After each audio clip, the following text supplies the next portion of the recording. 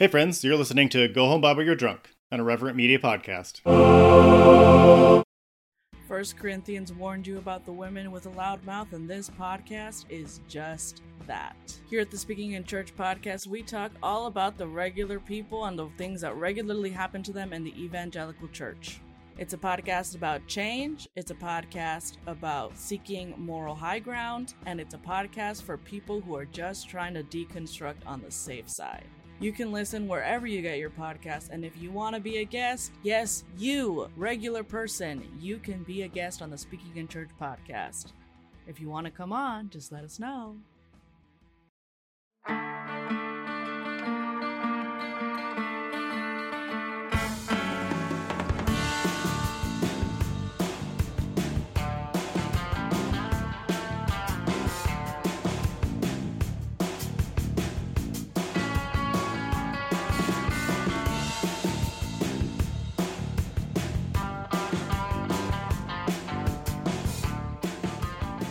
Hey everybody, welcome to Go Home Bible You're Drunk, the podcast where we talk about how evangelicals use the Bible for very, very strange things. I'm Tori. I was raised fundamentalist and I was homeschooled K through 12. I guess you could say I was born to be a soldier in the culture wars, and I'm really, truly over all of that. So great. I also have a co-host. My name is Justin. I was a faithful Templar, if you will, in the culture war. Did my time and served the cause, and realized that was going about it the wrong way. And so I'm gonna do that, and I'm gonna try to live my life in a different way. So I abandoned the Take America Back for God lifestyle. As if God ever had it to begin with? Question mark. He's not doing a great job. If no, he did. No, not at all. The job he's doing is quite poor. Yes, I would agree. So anyway, so that's been my story, such as it is. And so now we live in this place of having given a lot of time and energy to this culture, and now we make a podcast about it. And there's some people that deconstruction is a big tent, I think, is people that have deconstructed their faith. Maybe they're asking questions. Maybe you listening, you're either a full-blown atheist, trademark, truly, or maybe you're like, I was listening to Joel Osteen's podcast and this one was recommended to me.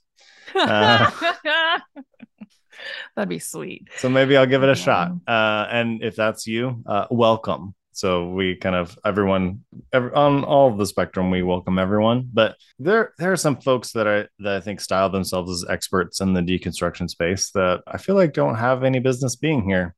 Yeah. Carpetbaggers, if you will. Yes. People that probably should stop making money in this space for sure. And one of those is, I'll just say their name, Rachel Joy Welcher. She has, I'm sure her heart's in the right place. She wrote a book called Talking Back to Purity Culture, which is, about deconstructing purity culture. Spoiler alert, if you've read the book, it really doesn't deconstruct purity culture at all. Sort of just it's an examination. Yeah. It's a very thorough, okay, let's clean out a couple of the closets, sweep some shit up. Yeah. It's a rebranding, if you will. Yeah, there we go. The recipe has not changed, but the packaging is nicer. So that's probably the nicest thing I can say about it. But she had a tweet this week that essentially, I don't want to misquote her, so I will pull up the actual tweet. It says, "Do not deconstruct without the Bible in hand or apart from the local church." And she got a little bit of pushback. I mean, we deconstruct here with the Bible in hand, just so you know. True, that's true.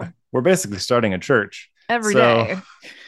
So we don't do any of this shit without the Bible. No. And and she followed up with a couple further explanations, but it felt very much to me like an exercise in missing the point most of us that have deconstructed, at least those of us that started in faith, like we were the serious ones. Yeah. We knew more about the Bible than our pastors did in a lot of ways. And we tried to deconstruct with the local church. And how did that turn out for you, Tori?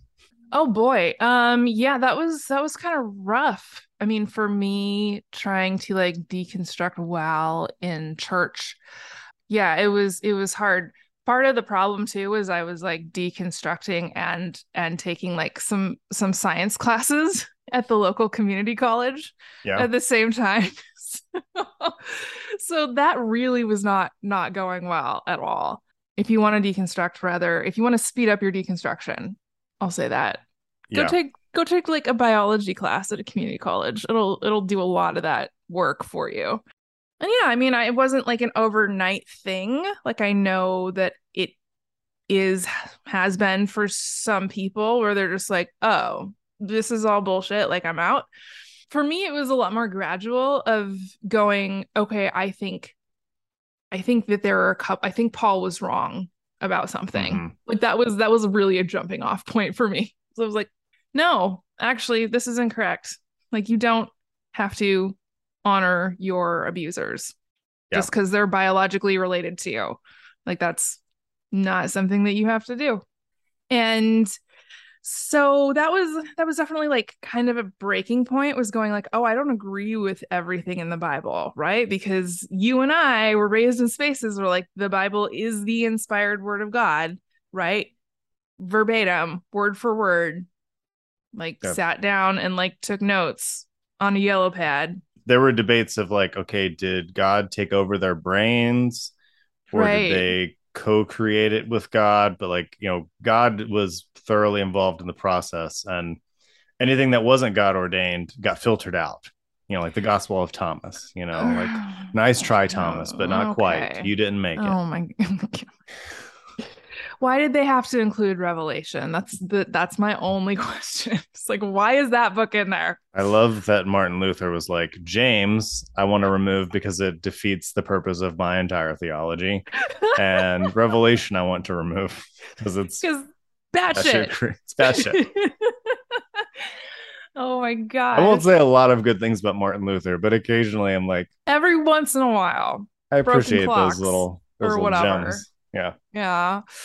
So yeah, I my timeline was a little bit odd, but I don't think it took a super long time, but I tried to stay in church, right? I tried to like Mhm. keep reading the Bible. I like bounced around to like different churches after like the church that I was in like imploded. And like I feel like I gave it a really solid effort to stay involved, Mhm. frankly. Like a couple years longer than I should have, to be honest. So I don't necessarily feel like I deconstructed without church or the Bible. That's just not the case. I deconstructed like waist deep in the Bible and church, like ministry shit. Yeah, like I was very much involved in the church. I was teaching at the church. Like Right. I was a pastor and trying, and I think being a pastor in some ways, I was I think it stunted my deconstruction in some ways or stalled it in a lot of ways because I had to Also make a living. I also had to make a living. So it's like I have all these questions like let's just keep pushing them back. And it was funny. Yeah, it's interesting. The Bible, and maybe this is the way it is for a lot of people, the Bible started to erode at the ends in some ways. Like Revelation, that's Hmm. crazy. Mm-hmm. Like the creation story, probably not literal. Right. And I even got to the point where I was like, okay, everything up until Abraham is metaphor. Abraham's like It's that's probably a real person. probably a real person, and then it's like it starts eroding a little bit back, and like, well, maybe the gospels weren't all written by Paul, and it's just kind of like not gospels, the letters, Oh, the although they're epistles. all the epistles, and that's it just kind of eroded at the ends until finally, this is years after I left the church. I remember I was praying one time and I asked Jesus, like, you're just a guy, aren't you? And I heard back, yes. Like, This is so great. I'm really I didn't know this part of your testimony like, or like, your reverse testimony. yeah, my reverse testimony. I was like, "You're just a guy, aren't you?" And then it was a resounding yes. I have But no way to prove that you're not. yeah, like I mean, whatever the thing in my head was tired of playing the role of Jesus. Apparently, I was like, yes, yeah. You just need to move on, and but all that was done in the church, Yeah. and all of that was done, and I got kicked out of the church because my views of my view of Paul's views of human sexuality was like, Mm. no, this guy's bullshit, you know, and Yeah. And the thing is also like he doesn't even pretend like he's speaking for God. He doesn't pretend that he's being objective. He's like, this is my own shit. Like at least he yes, kind of owns it, instead of being like, the Lord said, yeah, don't get married. several times Paul is like, this is just me, like I Paul, see how I Paul write to you in my own hand. Like he It's doesn't feel like, he's not writing I for don't the know if you know Lord. this, guys, but like I am now the top apostle. I gave myself that position, just sort of promoted myself all the way to the top. So that means that I can also just write whatever the fuck I want. Yeah, like I mean, we've talked about it before, but how batshit crazy is Paul? Like, you never met Well, Jesus. You like yeah. thought you saw him on the road Yeah, you once, had a hallucination. and you're like then all of a sudden confronting Peter, like who knew Jesus. Say, no, you're doing it Yeah. wrong. You heard him wrong. Like, yeah, dude was brazen. Just straight up. Like, nope, I'm the one. I'm like, I'm God's BFF now. Yeah. Like you get out of here. You know what's really funny too about that is that I'm fascinated by like the way that that conflict was handled. This is not at all what we're talking about, but I feel No. like it kind of relates. Yeah. That it's like we were not taught conflict resolution in church, right? There's a Mm-hmm. power dynamic, and like whoever is at the top in whatever situation it is, like it's their call. Doesn't matter. And so I'm really fascinated by the way that they were just like, okay, if like I guess just you go over there and like leave us alone and we will stay here and just chill out, man. Like take a breather, get on a boat. Yeah. What kind of damage can he do in Turkey? We don't care about those fuckers. Yeah. Or Asia Minor, whatever. There is like, yeah, totally. I was like, "Ugh." Like, oh, So wait. yeah, I think I'm very entertained by this. And I think I guess I'm doing this again. But like not having any framework for like consent or conflict resolution is a really, really good Mm-hmm. reason to go to therapy. Yeah. And it it's interesting, Rachel Joy Welcher, and she had essentially a response tweet, and some of her points were good. Like she realized like people define deconstruction differently, and that it's a very emotional topic. Like that's fine, Huh. but like it was definitely one of those like tweet threads that like started out like, oh, maybe you do get it, and then like by the Mm. end she's like, gather your strength and courage to try a new church this Sunday. Like Oh my like gosh. that's it's like that is your only prescription I was is literally just gonna say that. It's like every time you go back to the doctor, they're like, well, just take this drug. And it's the exact same drug you've been taking that is not working. yeah, And you want to try something else. And it's like, yeah, nope, this is the one. Like, I'll give you a different brand. yeah, I'll give you the generic Right. of the exact same thing. Of the exact same thing. Like Like this isn't chemically working. identical. Yeah, That's funny. yeah, and so yeah, just go to church, and if you just go to church and read your Bible again, like we did that, like, and it didn't work. Right. I mean, it's like, how long do you have to do that? Right. Like, what's the requirement of like, I put in this much time trying to deconstruct with my Bible, with my local church. When do I get to go? Mm-hmm.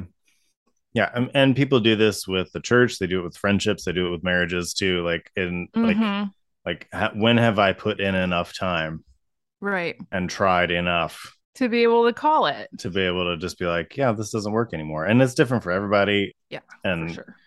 And yeah, I mean, you could give up 1 inch away from the breakthrough, or the I feel like I've breakthrough done that. I will feel like I've never. done that too.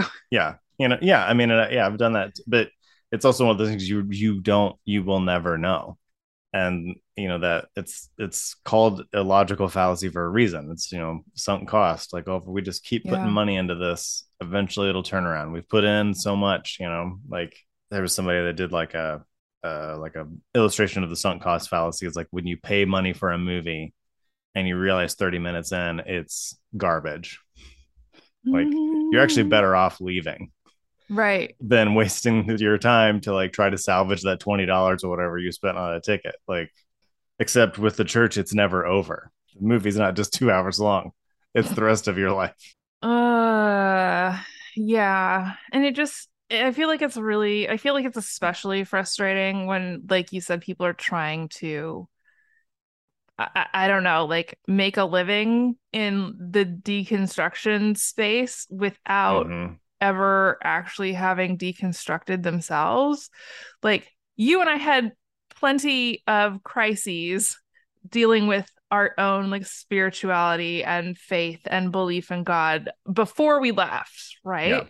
So, and I'm not saying that necessarily that deconstruction means leaving the church. It just happens that like you and I left the church. yeah, And I know and respect and work with people who haven't left, probably won't leave. And there's just when somebody is in that space, like trying to sell you something that they haven't experienced themselves, like that's really frustrating, I guess. yeah. And that's where I go. Like, what is what's the angle here? Like, why? Like obviously, yeah, we do define this differently. So why are you making these blanket prescriptions Right. that if you just do this, it'll make it better? Like, I don't even know that I like the term deconstruction as much anymore, simply because it is something that everybody defines differently.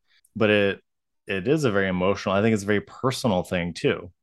Mm-hmm. Like, I don't think I can go back to the church. I just don't think I can. I think it would be intellectually, emotionally, spiritually, if you will, dishonest for Yeah. me to just go back and be like, "Yep, I believe it all again." Yeah, totally. And so even if I did do that, I'd just be lying, you know? Well, I mean, you'd be acting, which is a lot of what we were doing when we were there the first time. So like why would you want to go back to that? Yeah. Why would you want me to go back to that? Like, what is in it for you to say like, oh, I got 20 evangelicals to go back to church? I mean, like, what do you get out of that? And that, I think that'd be my question for people like, Rachel Joy Welcher or whatever. And again, I'm sure she's lovely. I'm not trying to question her humanity. It's just, if you're going to jump in this space and pretend to be an expert, I am going to call you on it. When it's like, Mm-hmm. what is it that you get out of this? Like, Right. Right. you're selling me a product, church, your book, whatever. Because the next tweet she was mentioning she wrote a book, so it's like it felt very SoundCloudy to Oh me. my gosh. You Oh know, my gosh. like Oh, okay. Cool. I did. Good I, shit. I had a viral tweet. Oh, by the way, my credentials are I wrote a book. Like, and then like, did you? I mean, she did write a book. That's objectively true, but like, did you talk back to purity culture? Because if you talk back to purity culture and you get another book deal, you probably didn't talk back to purity culture. Because I talked back to purity culture and they fired me. So Yeah, boo. I know. It's like what's really fascinating to me is it's like, yeah, there is sort of like this point of like, am I just gonna like triple down? And I think I've seen a lot of people who were like full blown like deconstruction who are just like 100% back in now. I kind of don't want to name names because it just whatever. It doesn't matter. And I'm sure everybody is thinking of a different person that this is true for. So like let's just go with that. yeah, But when you're like in this space and like and then you decide to like go back to where you started, essentially, functionally going back to where you started. And then telling everybody who has also found themselves in this particular space, like, oh, the solution is to just keep doing what you've been doing this entire time, right? To doubt your doubts. It's like just power through and go to church anyway. Question your questions, and the entire construct, right, is like it plays right into like white supremacy in that sense, right? Because you're like, now you're disembodied. You're not listening to your body. You cut yourself off from your own humanity and everybody else's. And I think that there's I think there are reasons that like a lot of evangelical churches are like really attractive to abusers, right? Because it's like, I just have to say like, well, I did a bad thing. I repent. Can't hold me accountable. Yeah, that's the get out of accountability free card. Yeah, like it literally is. And it's deconstruction is, I've written about this before. It's a Medium article, guys. It's not for free, or it's not paid or anything. I'm mentioning this. It's paywalled. It's not paywalled. But I talk about like different phases of deconstruction. I do feel like it's fun to deconstruct up to a certain point. Like it is kind of fun to be like, kind of be scandalous, kind of be like the person questioning or whatever in the back of the auditorium. You and your bearded theobros, like, ooh, we smoke and we drink beer, but and that can be a lot of fun within evangelical spaces. You can maybe even get a little street cred, like, ooh, they're questioning, like what's gonna happen. Truly. But you do reach, I think, in talking with dozens, if not hundreds of people, for a lot of folks, you do reach kind of a point of no return. And that's when it gets scary. Like, if I cross this line, there may be consequences. And that's different for each church. It's different for each person sometimes. But I think that's when it gets very interesting. And I think maybe those people that double down, they reach that point and they're like, nope, I'm not going to go beyond that. Right. So I have to like renege on the whole thing. Right. And I need to now I'm going to be a 5-point Calvinist. And I'm going to go so hard in the other direction. So you're just having another reaction, is what you're saying. Exactly. Like you're just reacting to a situation instead of thinking it through. And, it's like sometimes doing the hard thing. Yeah, that can be really scary, especially again for people like us, where we were taught that like what we wanted didn't matter, right? That we weren't supposed to listen to what we thought or desired or what felt like compelled towards. It's like everything has to be like under Jesus, and that's like as far as that can go. And it ends up functioning like this wall, right? And they're like, you're so free when you're like locked in the pen. Like, okay, there's some I understand that like that works for some people, right? Like that can be valid when you are fully constrained in a space. If you don't have anything else, I can understand how like for a lot of people your nervous system is like, okay, this at least feels safe, right? So it's not trying to like shit on anybody who is deconstructing or who ends up staying, right? I have people I love who have like gotten to that point and gone back, and I still like am holding out hope for them. But that's that. I know based on like my own experience talking to a lot of other people, that's not something that you can rush. That's not a process you can rush with somebody. No, and I hit that wall personally many times and I walked away. Yeah. It wasn't, I had the invitation to deconstruct and leave many times. And again, this isn't even to say everyone that stays is denying some essential part of their humanity. I just think that is a common experience for a lot of people. I also think it's interesting that it's super easy to be the rebellious kid at a Christian college. And it's much harder at a state school, if that makes sense. Like, yeah. Like I have a friend that went to a very conservative Christian college and was like, was the guy in the back, was the guy like during prayer, he would like there was like this pole that you could like bang your head against, like not hard, but it was like echo through Right. the auditorium, you know? And then I don't know if I can't remember if he got kicked out or if he left. I think he just left. And then he went to a state school and was like, all my antics were just like, Nobody cares. no one gives a shit. Like, you don't get the attention for being the bad kid when the worst thing you've done is drink a beer. Like, Uh-huh. so that's a wake up too. So I think deconstructing in a serious way, not in a like, let's just repackage the same shit. I think it requires a lot of people, and I can respect that not Yeah. everybody has the bandwidth or the extra calories floating around to do it. Totally. It's because, especially me being a white man, I'm not just deconstructing my faith, like I'm also deconstructing the inherent racism that comes with and patriarchy that comes from my position in society and Mm-hmm. what that even means, like, and asking myself the question, what am I now? And Yeah. that's not easy to do, and that's why you get all these people that are like super into being a white man. um, I'll just say Oh, super they're fans they're so into it that like they will completely lose their minds over a flute. over a black mermaid, you know. Proof I'm really secure, me calling every woman that I find on Twitter a bitch. Yeah, This is just like I just want you to know that I'm secure in my masculinity. yeah.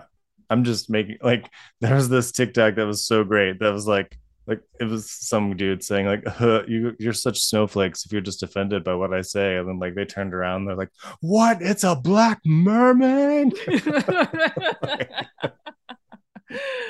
Uh-huh. Like, Yeah. yeah, if you have to say you're secure in your masculinity, No. nope. Sorry. Nope. If you need Jordan Peterson to tell you you're masculine, Your nope. masculinity is valid. It's already valid. Like, It is. it's already You valid. don't need to like you don't need to be a raging misogynist on the internet in order to prove Yeah, like, and your who like masculinity. I this was another wake up deconstruction moment. Like, if you imagine like the masculine police that all white men fear, when you realize they're imaginary, there are no Mm. masculine police. No one's going to take your man card. If you want to wear a dress, go for it. Like, it if you don't, great. Like, no one is going to take your manhood from you Unless you let them. unless you let them, or you want them to, in a consensual way. Like, it's Uh-huh. very Yeah. few people care, is all I'm saying. So, any other thoughts on this policing, deconstruction, manhood thing, Mm. womanhood? Because we could talk No, about I don't the know. transformed woman or whatever she is. Yeah, maybe another time. Man, I don't know. I'm just like, yeah, I think that's actually really funny that you said that because I'm like I'm like working on a book and I'm just like whiteness is just like this self-policing entity, right? Yeah, And evangelicalism falls under that, right? It's like you said, it's like you're scared of a thing that doesn't exist. Nobody's taking your man card from you. And I think, I think that's important to remember, regardless of where you decide to end up after doing some deconstructing or soul searching or whatever that looks like for you. we're gonna take a quick break for some, Worship of our favorite God. yes, at the throne of Mammon, if you will. Uh-huh. So we're gonna do a little Mammon worship, and then we'll get back and we'll celebrate some of our new patrons, and then we're Oh, going to talk pass the about, plate. yeah, we're going to pass the plate, and then we're going to talk about Christian museums, because Air why the hell quotes. not? 1 Corinthians warned you about the women with a loud mouth, and this podcast is just that. Here at the Speaking in Church podcast, we talk all about the regular people and the things that regularly happen to them in the evangelical church. It's a podcast about change, it's a podcast about seeking moral high ground, and it's a podcast for people who are just trying to deconstruct on the safe side. You can listen wherever you get your podcast, and if you want to be a guest, yes, you, regular person, you can be a guest on the Speaking in Church podcast. If you want to come on, just let us know. Hey, everyone. Welcome back. Thank you for worshiping Mammon with us briefly. Really appreciate that. Hopefully, you bought a Lexus. The thing every person needs. Yes. You drove it to McDonald's. You know what? And you paid for it with your American Express. Yeah. Like, whatever. It's fine. Why Do are what you why are need to do. why are they not directly sponsoring us? I don't know. Who knows? Anyway, so we have some patrons to give life verses out to. If you don't know, if it's your first time here, Hey. we have a patreon.com/go home Bible. You can join at as little as $1 a week. That gets you access to our Discord. If you pledge above that at our youth pastor tier, you get a life verse. So we will give you a verse that is yours for, it's for the rest of your life. It's from the Lord directly. If you believe life extends beyond that, then it's yours for eternity. So it's kind of a pick and choose your own adventure thing. So we have 3 new youth pastors this week. So thank you very much. Awesome. So this first one going to be for Caitlin. I wanted to do like a radio show thing, like Caitlin from Omaha, Nebraska, but I don't actually know where you're from. But Oh God, I was gonna be like, don't yeah, it's not dox actually where people. she's from. It's like that's what I just got in that. Like I was like, oh, where is he? No, that's not where she's from. So Caitlin, this is your life verse forever and forever. Amen. Okay, here we go. Jeremiah. So you know it's going to be a tearjerker. 44, verse 10. To this day, they have not humbled themselves or shown reverence, nor have they followed my law and the decrees I set before you and your ancestors. It's kind of a badass life verse, honestly. A little bit, yeah. You know, like I could see this as a tattoo. Yeah. I guess that's true. So Guess Jeremiah that's true. 44:10. That one's for you, Love it. Caitlin. We also have another youth pastor, Rachel. Tori, did you find your Bible? I did. Did you want to give Rachel their life verse? Yes, I do. But I mean, I'm just a vessel. I'm just being used by the Holy Spirit to like figure out what verse I'm supposed to be giving. Oh goodness. Okay. So Genesis 7 verse 6. Noah was 600 years old when the floodwaters came upon the earth. That is an That's important. amazing. Oh gosh. At some point we need to do like it's just very fact based. At some point we need to do like a Zoom hang or something and like do some sort of a raffle and like let our listeners like give us life verses. Oh, that'd be wonderful. Right? It'd be We do so need to funny. make this happen. I would love that. I enjoy giving them. I can't imagine what it's like to receive one. I know. So Oh man. Genesis 7:6. yeah, that was a good one. Oh man. So the last youth pastor we have is Bree. And so we are going to give them their life verse. As I close my eyes, move through the Holy Writ. Okay, here we go. Bree, this is your life verse. It is 1 Samuel 14, verse 5. One cliff stood to the north toward Michmash, the other to the south toward Geba. That could be the Bible or Lord of the Rings. True. I love that. Okay, Yeah. Excellent. Cliffs are cool. 2 cliffs stood 2 cliffs. looking at each other. Love it. Imagine this. Who would have thought? Not me. There's 2 cliffs hanging out. Thank you guys so much. It means a lot. You supporting our little online internet cult church thing. Yeah. So yeah, if you want to deconstruct with the Bible in hand as a part of a local church, you've come to the right place. Oh my God, nearly. That was definitely an almost like Spitswater.gif situation. Oh my God. Okay. Yes, absolutely. If you want to, we do have the Bible. It is here. Yeah. If you just need to be able to say that like you're a part of a church, I think you just get to declare yourself a church, sort of like the I declare bankruptcy situation. I think you just get to say it and it's true. So where two or more are gathered. Like, so good. Yeah. So if you want to join our little church that doesn't actually ask a terribly huge amount from anyone. no, pretty low. Not asking for 10% of your income. That will never happen. I guarantee No. it. Yeah. You can go to patreon.com/GoHomeBible and sign up. Whatever feels like a good amount. Come hang out with us on Discord and other little hangouts that we're gonna end up doing.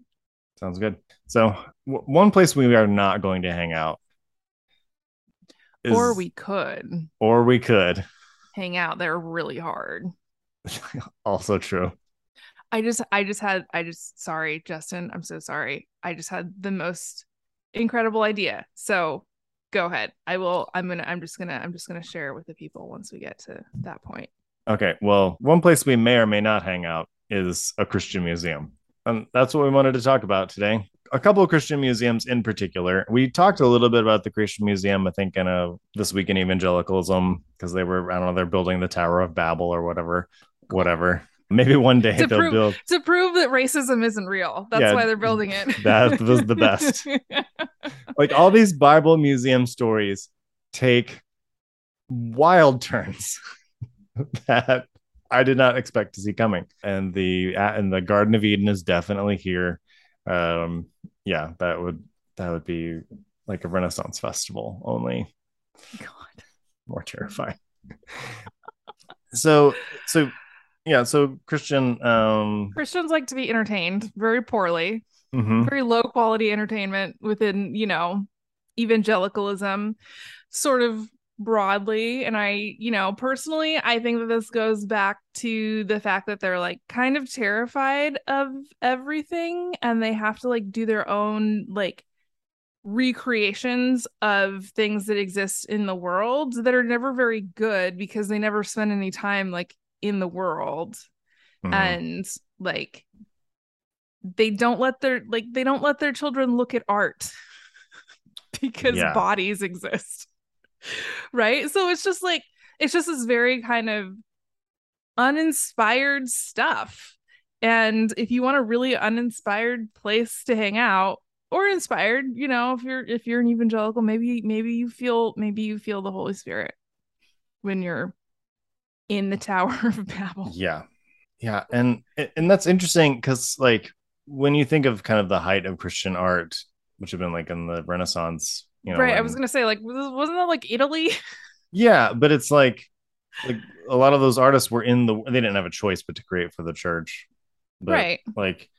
But they're trying to be out in the world to observe the world, like Leonardo da Vinci was like secretly dissecting corpses to learn how humans moved. That, I mean, you could say that's creepy. Maybe that is a little creepy. Yeah. There's some problems, but whatever. I'm not going back there. So yeah, not gonna go there. Whereas it's like, well, I kind of imagine that humans have bodies, so maybe I'll paint one that evangelicals do, or seem to do. And yeah, so yeah, it's this weird, and why can't just museums be museums? And why this Museum of the Bible that we'll talk about, like this, one of the stated reasons for creating it was to have a Christian Smithsonian. Like, don't we already like, first off, like, eye roll, this is not going to go anywhere good, but also like, why can't we just have the Smithsonian? Because it's worldly. That was the word that we always got. It's worldly. Yeah. We have to be in the world but not of it, which is really funny because I feel like they work, it's like functionally it's the inverse. It's like we're of the world but not in it.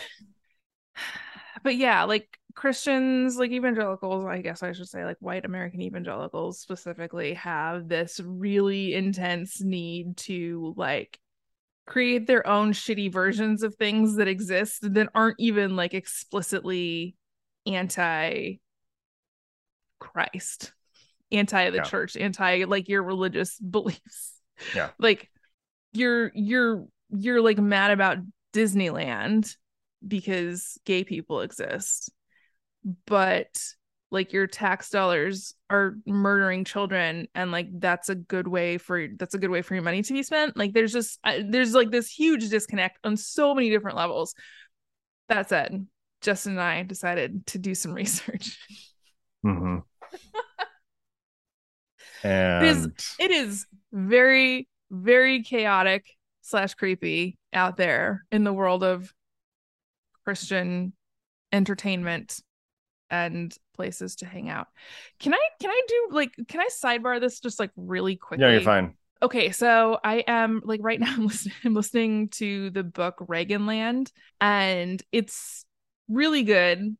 Like holy shit, the number of like sources, which I'm a nerd, so whatever.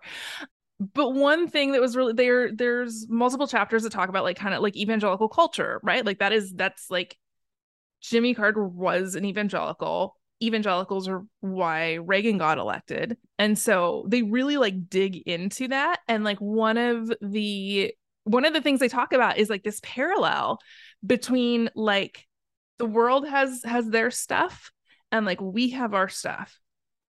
And so they were talking about, shit like, hey, if you need help in the bedroom, you can't go to like some worldly person who's gonna just be talking about you sinning the entire time. Like you have to go to like Tim LaHaye or whoever. Yeah. And so it's like, and it's like Christian radio and movies and whatever. But one of the things that was really interesting to me that I didn't know about, and now I want to like do a shit ton of research on, and I'd be very curious to know, Justin, if you have ever heard of this, or if anybody listening has ever heard of this, but like one thing that got mentioned was Christian nightclubs. And I just want to know, like, what was this? Because I want to go there. I don't know that I ever went to a Christian nightclub. I remember there was this place was it in Dayton, Ohio, where I grew up. Oh, what was it called? I remember where it's at and everything, but it was like a nightclub, but it was like for teenagers. Like, so they didn't serve alcohol, but it was like, which now that I think about it, I'm like, what over 18-year-old has the idea of a nightclub for teenagers that's not sketch? I don't know. But well, it wasn't really Christian per se. It was just right. Safe. It was just alcohol free. It was like a safe place to party, I guess. But yeah, there were definitely I knew of a lot of Christian coffee shops that were like, and like there was like one or two rock venues I went to. Oh yeah. But I don't know if I went to a nightclub per se ever. Oh, it's really funny. Yeah, I'm like, I was like, I was really confused by this. I want to see if I can find any information on it, just because like this would be sort of like a cultural artifact that would go right along with our Christian museum / places to hang, like theme parks. Yeah, theme Christian parks, if you will. / theme parks. Well, I anything I've ever heard of like that would have been for kids, like for like teenagers and stuff. I don't know of anything like that would have been for adults. Like, right. Yeah. That feels extra sad to me. Like a bunch of guys in pastel polos, like going to not pick up dates, to pick up wives, I guess, at the Christian nightclub. Yes. Love it. Yeah. Pleated khakis, pastel. Yeah. If any of you know of like Christian nightclubs happening, especially like in the 1970s and 80s, like please DM me. I would love to hear about this. So yeah, Christian museums. Do you want to do the Creation Museum first or the Museum of the Bible first? Let's do the Creation Museum first. Like, oh god, yeah, let's do the Creation Museum first, because like Museum of the Bible is kind of its own thing in a way. Like it purports to be something that like a lot of these other places don't nearly go as hard on. Right? Yeah. Cool. All right, let's do it. Yeah. So go for it. If you want to hang out somewhere really fucking cool, And then we have like the perfect place for you. Wait a second, Justin, why am I doing this? Is like walking distance from your house. This is not that far from my house. Within a few hours. So Like, hold on. Okay, so yeah, this fucking disaster. I think probably most of us who were raised with like Christian textbooks, whatever, yada yada, we, you know, got exposed way too young to Answers in Genesis. Yeah. And Ken Ham. And Ken Ham, yeah. So essentially, like the Creation Museum, it's located like basically on the border of like Kentucky and Ohio. Yeah, it's like northern Kentucky, kind of in the middle, like of nowhere. right on, like yeah, it's like not very far. And so the idea, right? I'm sure like a lot of you know this. It's basically trying to convince people that like a literal 6-day creation story, like from the book of Genesis, is an idea that can be backed up by science. This is not true. Just so we're all on the same page. Yeah, it's not. So what they are doing basically is kind of like putting this whole thing together where they are talking about like how the earth is very young, 6,000 years old, that like the theory of evolution isn't real. It's just a theory, you guys. And so essentially this is like a place that like parents drag their small children. Yes. I don't actually. Do you know how much tickets cost? Can you just like walk in, or do you have to actually pay? You do have to pay for tickets. This is ridiculous. So an adult ticket is $45. Jesus Christ. I really want to know also like if they're breaking even at this point. Like I really, because and that is just the ticket to the Creation Museum. If you want to get the museum arc combo, it's $85 for an adult. Gosh. And you can get exactly as Jesus intended. And you can get a 3-day, I don't know why this is called this, but a 3-day bouncer pass. What? Which is 3 days of unlimited visits. You can choose whichever day you want to go to, like which one. But like, why do you need 3 days? Yeah, but it's $100 for an adult. Oh my God. And then kids under 10 are free. I almost feel okay about that. Yeah. From what I hear, if you're evaluating it just as a thing to go to and look at, it's pretty good. Yeah, I mean, definitely, like they kind of make a big deal about the like this is a like state-of-the-art facility, and they've put together all of these like huge exhibits, and like they have botanical gardens, which is just a very common thing in creation museums. I'm realizing something I didn't know. It's gardens, big deal. They have like a planetarium, and then obviously like they have, they'll have like people come in and like sometimes you can hang out with like actual animals. Most of them are, as I understand it, like there's some animatronics involved. Yeah. and they're questions. Like, yeah, and they have dinosaurs, of course, because dinosaurs were obviously on the ark. With humans. Yeah, with humans, yes. And not eating meat, by the way. Apparently, because everyone is vegetarian back then. Yeah, they have velociraptors that I think are eating vegetation at the museum because they do. Because they do. Before the fall, everyone is a vegetarian. I don't know why this was never preached to us. I mean, it was, like they said it. Yeah. But like, why wasn't this aspirational? I have questions. There was one pastor I ran into ever that was trying to become a vegetarian for that reason. Like based on, yeah. Yeah, because it was the ideal diet in the Garden of Eden. Pre the fall. Yeah, so like some of this stuff looks really, really cool. Some of it looks fucking terrifying. They have these like adult size fetus models apparently now, which is just okay. Yeah, anyway, it's just like we worship fetuses. It's like fetuses and capital are like they're two things that they just love. Apparently, so there's also a reconstruction of Lucy, the one of the earliest, but to make fun of it. Oh my God. That, look at this ape man. How could we be descended from this, even though that most most scientists don't actually.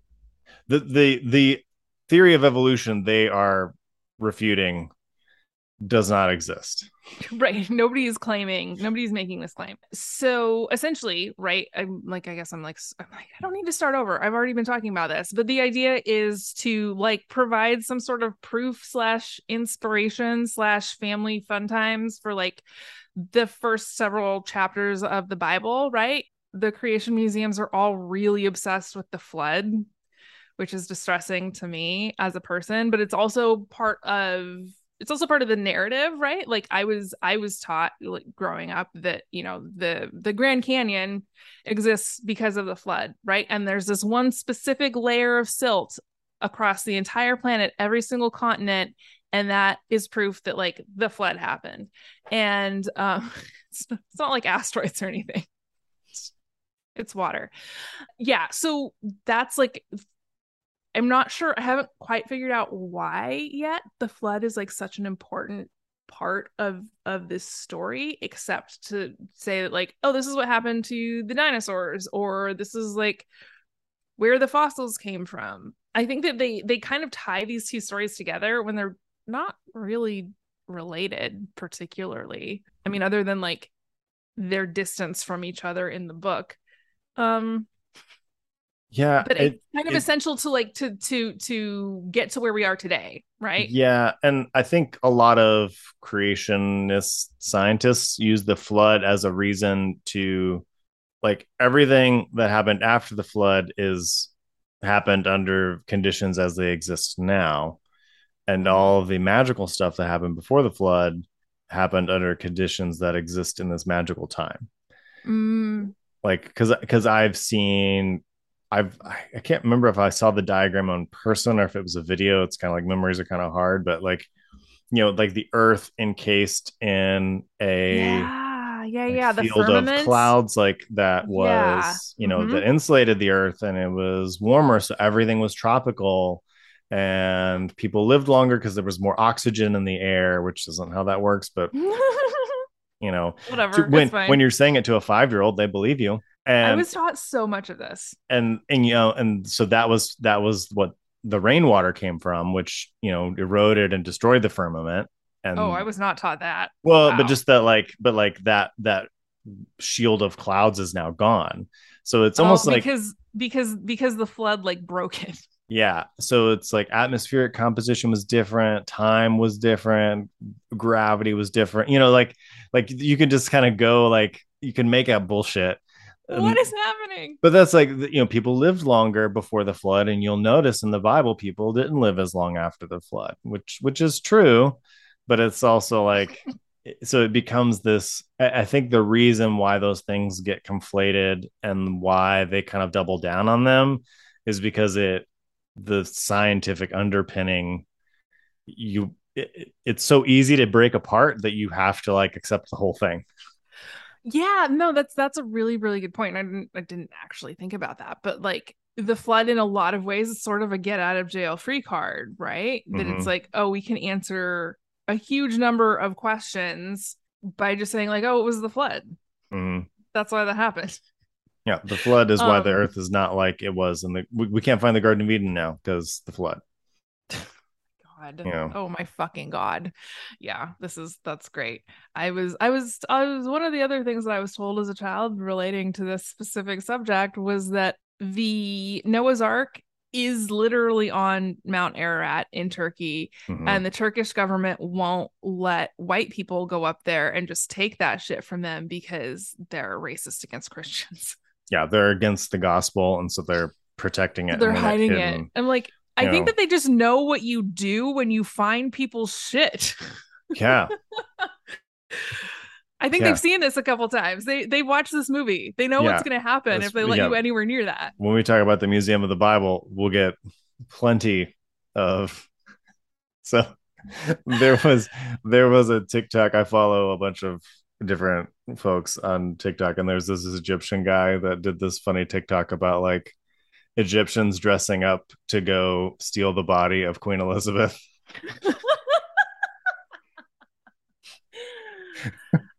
They should do it. I support this. Yeah, I support this. You know, I don't normally support desecrating just any grave, But every once in a while. but every once in a while, an opportunity Yeah. arises that is just too good. Mm-hmm. And a Mm-hmm. bunch of Egyptians just like wandering in to whatever Canterbury or whatever, wherever she's buried, and just like, Oh we're man. taking this. This is ours now. We're We taking found this. it. We put a flag up on the way in. If we dug it up, it's ours. Yeah, it's ours now. You weren't using it. Uh-huh. Yeah, you were just letting it sit here. Yeah. We're actually going to use it for stuff. Yeah.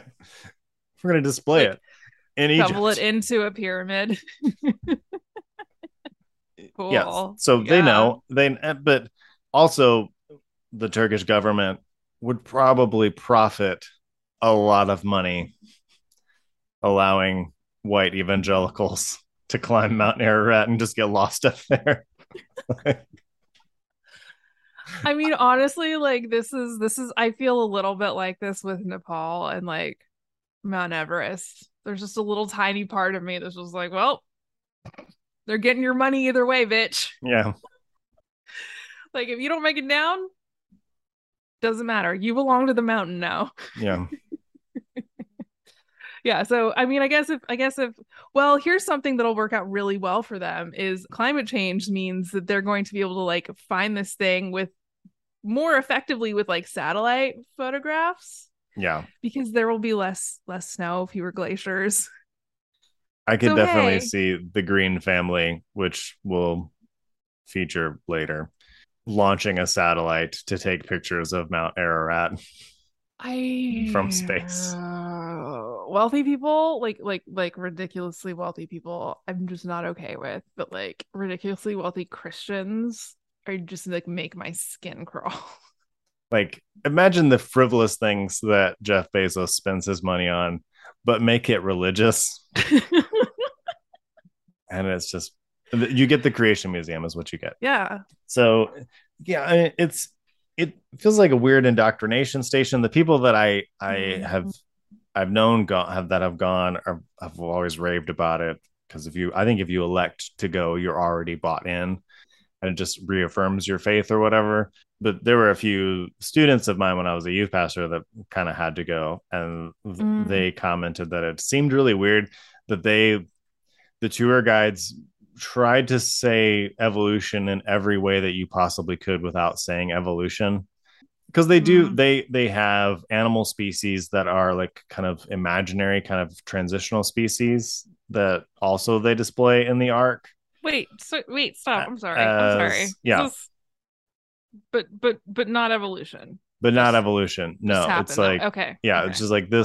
this dog that's an extinct dog now may have been the dog that they brought on board that became all dogs. So this is our, Oh my gosh, are they seriously doing like mitochondrial Eve for dogs?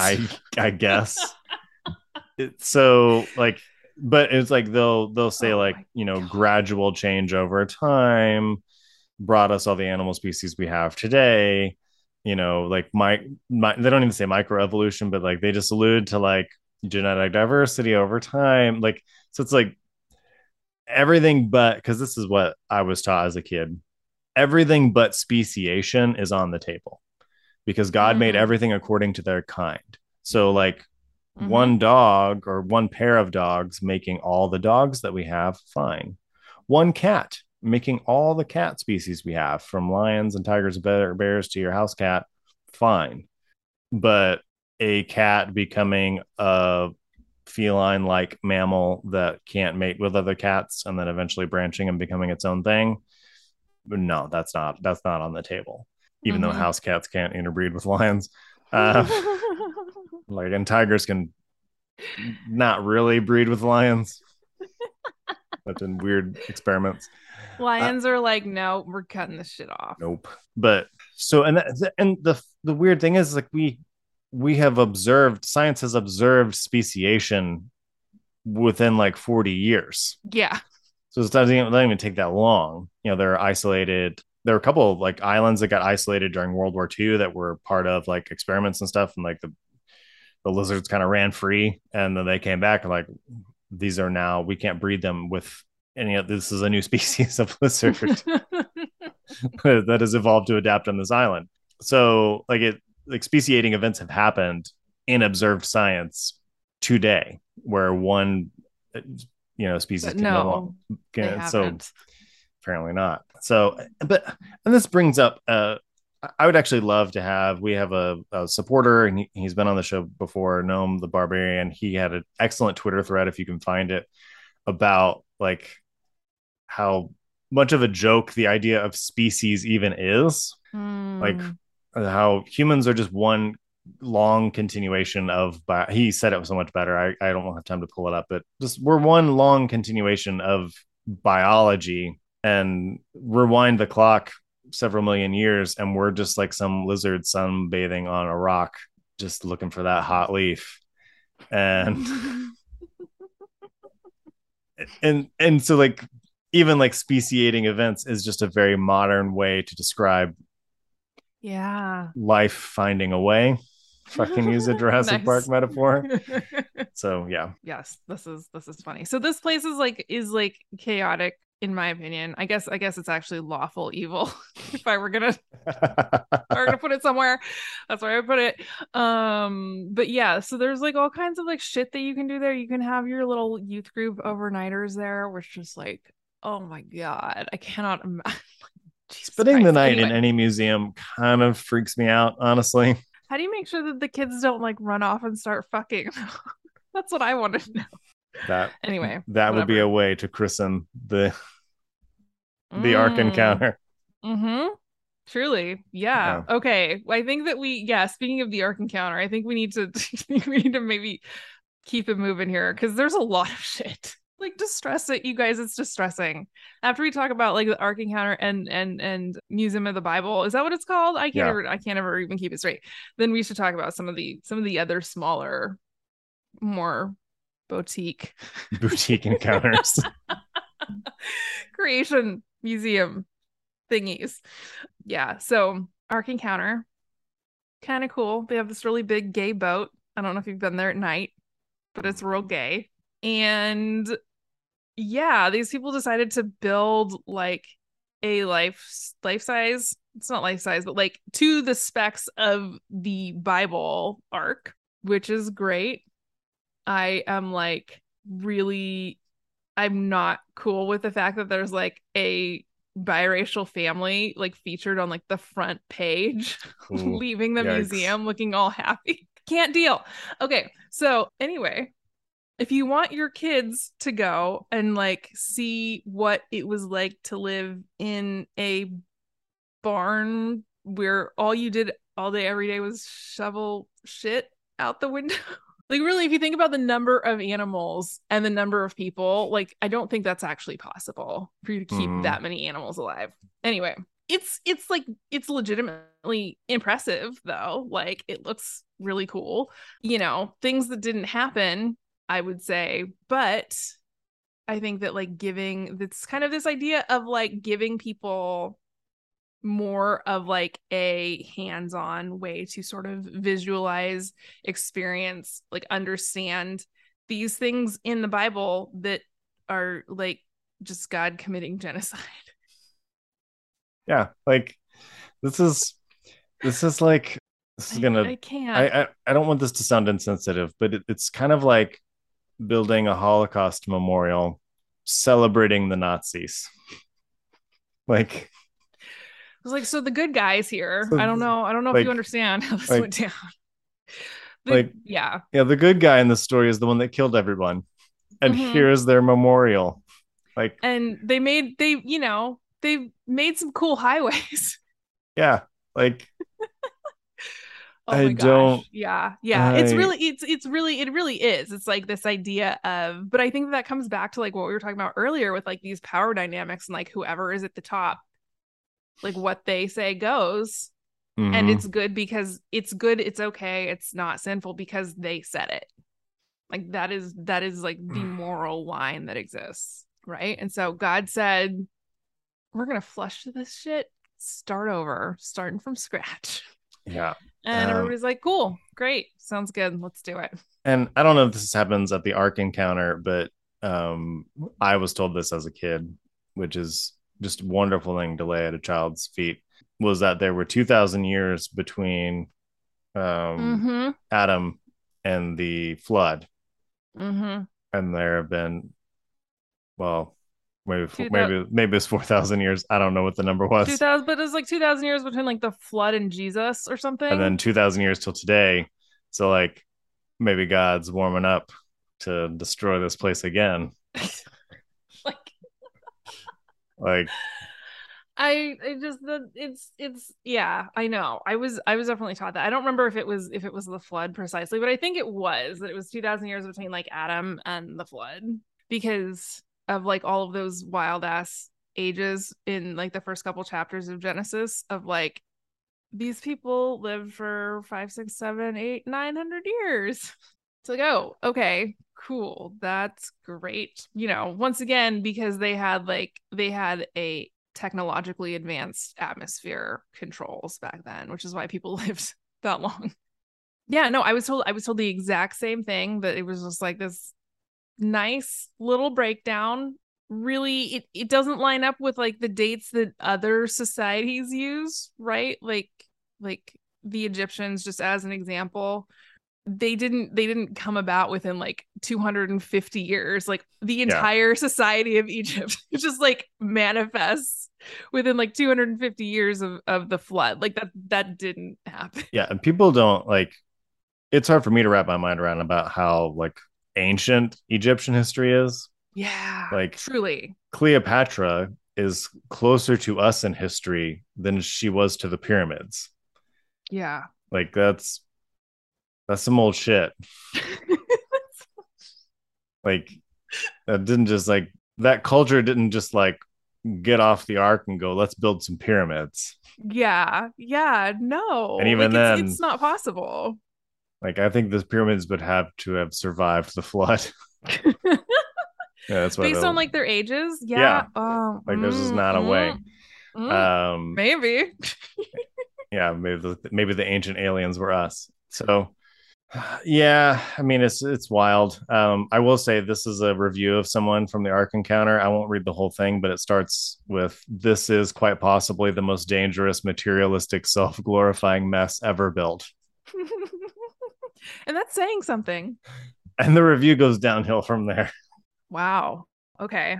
I hope this is someone that was like gifted a ticket by like, their old. No, so No, I, they I, paid. I won't say I won't read the whole review, but Okay. she just say we asked where the closest spot would be because they have this is actually kind of rude and sad, but a member of their party was bound into a wheelchair. So they said, hey, can we park closer so that we can drop them off? And the attendant Right. said, Because the parking walking lot's is good for massive. you. God gave you feet, didn't he? Ha ha ha. To which this person, to their credit, responded, well, she gave this darling girl a congenital disease where she can't walk. So can we pull up closer? And the person was like mad at them. So like Oof. Oh boy. That's great. so yeah, and then it gets worse from there. So yeah, if you have any accessibility issues, I would not go to the Ark Encounter. I imagine it is not Particularly accessible. like many churches. It Oh, it does the bare oh. minimum, sadly. So anyway, yeah, it's weird that we do this, and the Museum of the Bible is also, I think, a very weird thing. The Museum of the Bible is the Christian Smithsonian, whatever, but it is essentially a museum. It's in Washington D.C., so it's trying to bill itself as like Legit. a legit And I think museum. you can just walk in like the other museums in DC. I think you don't have to pay, if I recall I think correctly. I think it's like a $20 ticket price. I did look, Oh, interesting. Okay. Okay. which for a museum in DC DC, is do it. not that expensive. So I mean, it was funded by the Green family, which if you don't know the Green family, they're evangelical billionaires. They own Hobby Lobby craft Ugh. stores. They fund all kinds of things. This particular tax write-off put them back, $500 million, $500 million to build this thing. Jesus Um, Christ. and so So what they did is they went in like the 2000s, really into like 2010, all the way into almost 2020. They went on a manuscript and artifact buying spree to populate this museum, and with their stated goal of being like, we want to, prove in a lot of ways that the Bible is, the word of God, and we're going to do it. We're going to buy up all these manuscripts. There was a piece that was written in the Atlantic that talked about like some of the fallout from this, because they accidentally, with an asterisk maybe, purchased some stolen Iraqi antiquities as well as some stolen Egyptian antiquities. I mean, taking advantage, like the timeline makes it look like they maybe took advantage of like some five-finger discounts happening because of the war in Syria, just like as an example, and because of like everything that was going on in Iraq. And it was just like, hey, there's a lot of chaos. So there's like this sort of like black market situation for antiquities, right? Which, on one hand, I got like, if you gotta feed your family, it kind of makes a tiny bit of sense to me that you're like selling shit, even if it like selling fake shit and like being like, hey, this is, or selling real shit that's stolen, which they were accused of buying like thousands of stolen items. Yeah. For the museum. And it'd be one thing if it was just native Syrians and Iraqis getting rich off this, but there was right. a curator. He's not British. He taught at Oxford. I think he's from Nebraska, but he was I can say his name, Dirk. His name is Dirk. Dirk Opnick, I think is how you say his name. Very well-renowned papyrologist, essentially someone that could date. They got hooked up with him. He offered them what was billed as a original manuscript, or close to original manuscript, of the Book of Mark, something that was dated to the 1st century, which, if you don't know much about biblical literature or biblical, papyri, there really isn't. I mean, that's the gold standard that no one has achieved yet. Everything is, from 200-300 years after the time of Christ. And none of it is there's rarely any full books. I mean, when we say like a piece of papyri, we're talking about a scrap that happened to survive in like a dung heap. Like they're not. We're not finding full pages of anything. No. And the full pages don't come in until later in the timeline. So he starts essentially floating that there exists these 1st century manuscripts, which, long People story have been short, looking for that shit for like centuries. Yeah. Long story short, yeah, it was a con. No, you don't say. Yeah. He may be going to prison for it. And so essentially what he was doing is he had access to a collection of documents, and was, I think, more or less, well, he maintains he's innocent, but more or less it was a situation of there's thousands of these, and these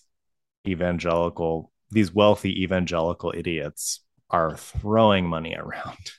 I think the figure was, they said, was somewhere between $4 and $8 million, which you do not keep good records of your purchases. If the range is, I feel like that's the ballpark. We've spent somewhere between $4 and $8 million. Oh my gosh. So to the Greens' credit, maybe, when it was found out, they did return a lot of the stolen artifacts, or artifacts that they were able to verify were stolen.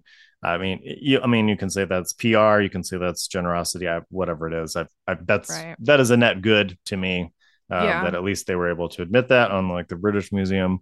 But it's just, this is ours. And it's such a wild ass story, because it takes so many weird terms. Like this biblical papyrus scholar, he ends up getting a position at Baylor, buys some weird ass castle in Waco, Texas, for like $1 million, which people are like, excuse me, like, how are you able to afford this? He ends up like having to sell it. He sells it to like Chip and Joanna Gaines from like the like because he ran out of money to Yeah.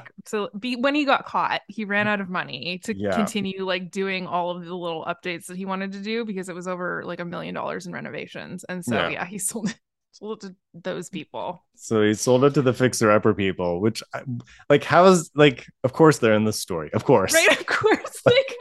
I'm sure that they're friends with the Greens. I'm sure that that's just how this like shook out. Yeah. Would not surprise me. Yeah, no, I mean, I'm really fascinated by the fact that this guy like threw his entire fucking like someone who was just like the absolute top of his field, right? Could do anything that he wanted to do, and he chose to steal like original manuscripts that he was basically like the key holder for. Like he steals them and sells them to the Greens to like put in their collection. And the Greens and their various curators, like he even made them sign like agreements for some of them that were like, you can't tell anyone that I sold this to you. You can't announce that you have this. You can't announce that you have it. It's going to stay in my office, but you can buy it. Like, and they went along with it. That is what is so wild to me. Oh my god! Because I think the promise was like eventually you'll be able to, but for now you can't. And yeah, and there's so many more twists and turns. Like there was a bunch of shady shit that was done with Egyptian burial masks.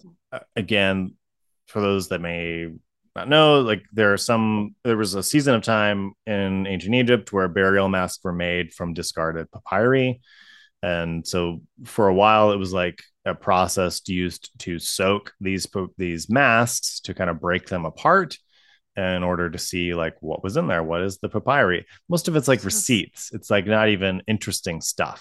I can't. Oh my gosh. And again, you're destroying with all of them. You're destroying the burial masks of another culture in order to like find read the receipts to read their receipts and hope that maybe if you destroy enough of them you might find something useful, which isn't the case. And that wasn't a practice at the time of Jesus anyway, so you wouldn't even find anything about Jesus. Yeah, but there was this dude that went to Baylor as like a demonstration and did this and like pulled out like a scrap of First Corinthians or something that he had pocketed and put it in there. Like it wasn't even like so much fraud. Oh my god! And so Baylor got involved, and it was so much fraud, being either willful ignorance passed off as ignorance, or just like oops, we did an oops, and we spent $4 to $8 million. I think some of it was like they just legitimately weren't paying attention. I think that some of it was like antiquities is really kind of this. There's this whole long process to like get anything sort of verified as like an actual artifact. That's a little bit mind-boggling. Like if you're not in that world, you're gonna have a hard time like keeping things straight. Of like, okay, we need to go from like point A to point Z, and like put all of these things in order to make sure that like, yeah, it's not stolen, that it's not like just something that someone made in their backyard. Like passed off to you as some real like ancient artifact from somewhere. I think they just didn't have the expertise to be like doing any of this shit, right? And they didn't, instead of hiring someone, they're just like, oh yeah, we're just gonna like write the checks. Well, they hired the person that was selling them the artifacts. That to me seems like a big mistake. It's like my consultant is selling me all of these items. Yeah, he's verified their authenticity. They seem like, they have a Bible museum, so they're probably rather credulous people. Yeah, that tracks. If you're a wealthy billionaire creating a Bible museum, I'm just going to assume that you're dubious. You probably don't ask a lot of questions. Nope. And I think that, I mean, obviously their story is what their story is, but I would put down a lot of money that they were breaking the law for Jesus. That's interesting. In their minds. Yeah, Like, yeah, I yeah. know this is dubious. Because I mean, some of this story is like they're meeting people in like dirty old apartments in like back alley London. Like, Well, not them, but this guy that they yeah, hired. like opening up the briefcase to like, you know, like, Is this real? Yeah, man. Yeah, it's yeah, legit. it's Totally totally legit. real, My man. family's had it for like 75 years. They don't really know anything about it. It's fine. It's legit. Yeah. Like, oh, cool. Sure. Yeah. Do you own this? Yep. Can you sell it? Yep. Yes. Is this stolen? Nope. Right. Where did you get it from? Oh, it's just, we had it. It was just sitting around. This has been in my family for 100 years. Cool. Okay. You, your family had 1,000 scraps of ancient paper for 100 years. Nobody Yep. just, it was just that box of receipts that goes from house to house with you. Yeah. It was just that. That's all it was. We just didn't look at it for a minute. And then, you blink and it's 1,000 years later. I mean, to credit where credit's due, they were probably some enterprising Middle Easterners and folks that were like, we're going to use these people's racism against them. Like, See, yeah, this is kind of what I'm saying. every Syrian family has a stack of papyri that they pass around. They Don't are you know? so willing to sell you for like $65,000. They will give you that shit. Yeah. Oh my gosh. So, and then the dude that was procuring, one of the guys that was procuring and vetting it was also like, yeah, wanting them to sell them more money for more money. And then again, saying that you have a Matthew, Mark, Luke, and John manuscript from the first century and holding up like, just to me, like the statistical likelihood of that is zero. Like that's where it got weird to me. It was like, no, you don't. Yeah, but one of their promoters is going around to churches and saying like, we have this. Mm-hmm. And that to me that's where the grift becomes a little more personal for me, because it's like I have grandparents, I have parents, and maybe even myself that would have heard that from a church and been like, how affirmed our faith is, and how legitimate the Bible is, that it's survived unbroken from way back then. And look at this person who's vetting it, they're telling us like that's where it's like, okay, I get it, you're grifting to make money or have this tax write-off monument to your dick that's the Museum of the Bible, whatever. Like, but now you're like hoodwinking normal people. That feels like it almost takes on like a little more of a like, fuck you. Like I'm that's so interesting, because like after reading this article, we just have to link to it. It's kind of long. It's in the Atlantic, but it's really fucking good. But like after reading it, because I was like, oh, these people are absolute just like disgusting, malicious, evil, like colonizer shit. Yeah. Right. Like you're contributing to literal genocide right now. And reading the article makes it seem like they actually were just dumb. And they hired people that they've, had reason to believe were legit. And we're just like, okay, you can do the thing, get us our stuff. That's how it strikes me now. It strikes me as like they just didn't have enough information to be making any of these decisions. Whereas before I read that, I was like, oh, they were making shit up. Like they were intentionally putting shit out there that was not real, and shit that was stolen. And like they're literally taking advantage of a genocide to like steal artifacts from other countries. And now I'm just like, oh, you're just not bright. Yeah. Which honestly, is worse. That's most billionaires though. Truly. Like, they come across as intelligent, and then you think they're malicious, and then you realize you're really just dumb. like you like, and I can see it. Like, we're good business owners. We ought to be able to run a museum. Throw some money at it. I mean, that's very much like the American response to things, right? Is like, if you're successful in one thing, you could just get to go do whatever the fuck you want, and you're going to be successful in that too. Yep. Yeah. Like, this has come up a few times the last few weeks, but like people that are, for whatever reason, elevated out of their area of expertise and given platforms that they should not have. Like, Yeah. and again, the Green family, they get paid a lot of money to go on the speaking circuit, like Christian conferences. Like they featured pretty heavily at my conservative Christian college. They like probably once a year, one of the Green family would come and speak at our chapel. They were like, God. like talked about as like, these are the people that, you need to be, these billionaires that run Hobby Lobby. I didn't know who they were until a couple years ago. Yeah. They're more of the like, they're not like Chick-fil-A popular. Right. But it's the secret billionaires that you really have to watch out for. Yes, this is true. Can I just say, like, Museum of the Bible, absolutely fucking hate it. You're right. You do have to pay for tickets, which fuck that. Don't give them your money. Like the places in the museum that you can get food are called Milk and Honey Cafe and Manna. Ew. So that sounds gross to me. Like, yeah.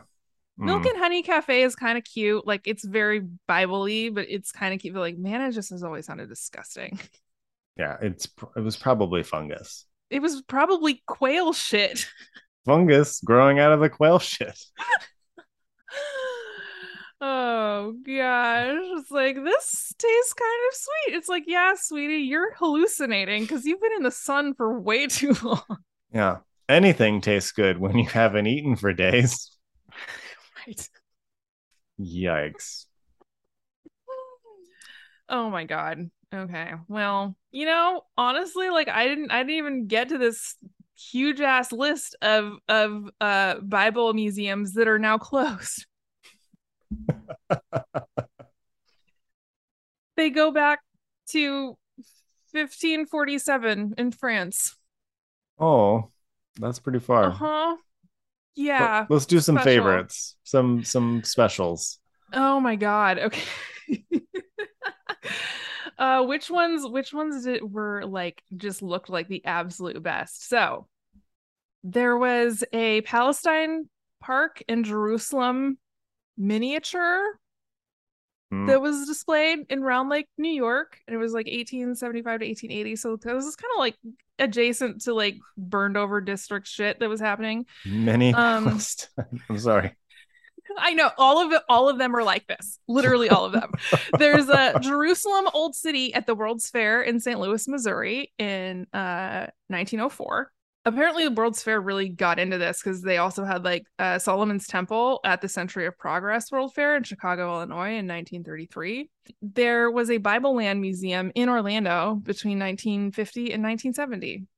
Apparently Bob Jones has his own fucking biblical art museum that's now closed ostensibly. Why does he have to put his own name on literally everything? That was my first thought, is like, why does it have your name? It's the Bob Jones Biblical Art Museum. Yeah. What? Oh my God. But yeah, apparently that's closed as of 2017. I don't know. Didn't even make it to the pandemic. Ugh. Didn't even make it to the pandemic. There was Holy Land USA in Bedford, Virginia, that closed in 2009. I do love the location names, like Holy Land USA in Bedford, Virginia. I knew we were going to announce locations at some point. What else was on here? There were lots of like ongoing reenactments, like passion plays that you could visit sort of anytime. It seems like those were all over the country, like literally from New York to like Washington State. People were doing those. There was the Golgotha Fun Park in Cave City, Kentucky from 1992 to 2002. Don't know what that means. A little scared to find out. Oh, if I had a time machine, I wouldn't go there first. Maybe not even third. Golgotha Fun Park. But I would go there. They don't, it doesn't get any, like that's the icing on the cake. There are so many more. There's so many more. Like this list has a bunch of them like aren't even in the United States, like shit that people started in like other countries. Oh. And there are currently, according to this list, and this is what this individual actually studies, like Bible museums. Like he's a researcher at like an anthropologist who studies like essentially like modern-ish Christian artifacts. Currently, there are almost 24 Bible museums across the world that have been announced that are going to open at some point in the future. So that's real special. Including a recreated biblical Jerusalem in Colorado Springs, Colorado. Who'd have thought? It's kind of threw up in my mouth a little there. A little bit, yeah. I don't know that we didn't establish a drinking game at the beginning of this, but I hope you're thoroughly drunk anyway. My drink was gone before we started. Mine as well. Sweet. Okay. I think that we should probably link to this too, because it's just wild. And I think people would have a real good time with this massive list of Bible fun time murder parks. The Westworld of the Bible. They would do that. They would do they that. Would. They would do that.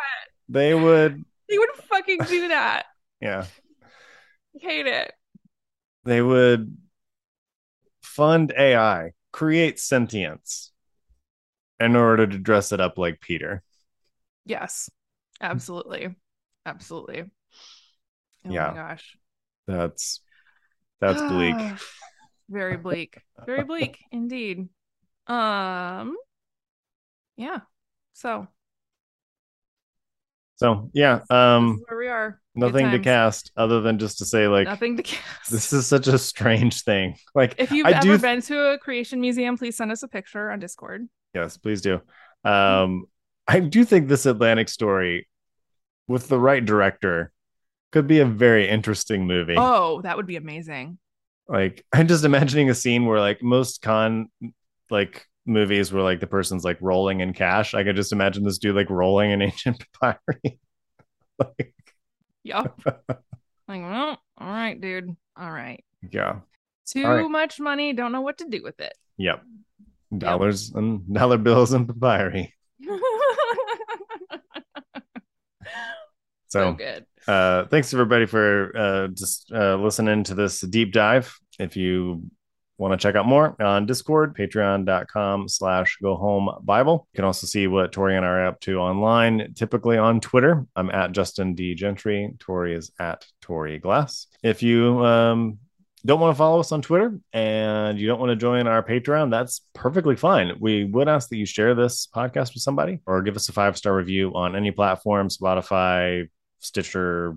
We're on all the things. So give us a 5-star review on that. Share us with a friend, and we'll see you next week. Right. Bye.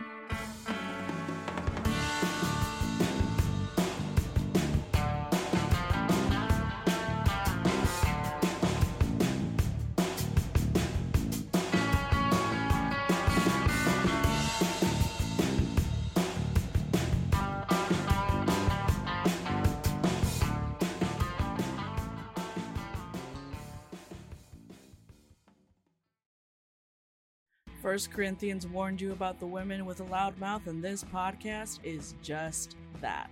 Here at the Speaking in Church podcast, we talk all about the regular people and the things that regularly happen to them in the evangelical church. It's a podcast about change, it's a podcast about seeking moral high ground, and it's a podcast for people who are just trying to deconstruct on the safe side. You can listen wherever you get your podcast, and if you want to be a guest, yes, you, regular person, you can be a guest on the Speaking in Church podcast. If you want to come on, just let us know.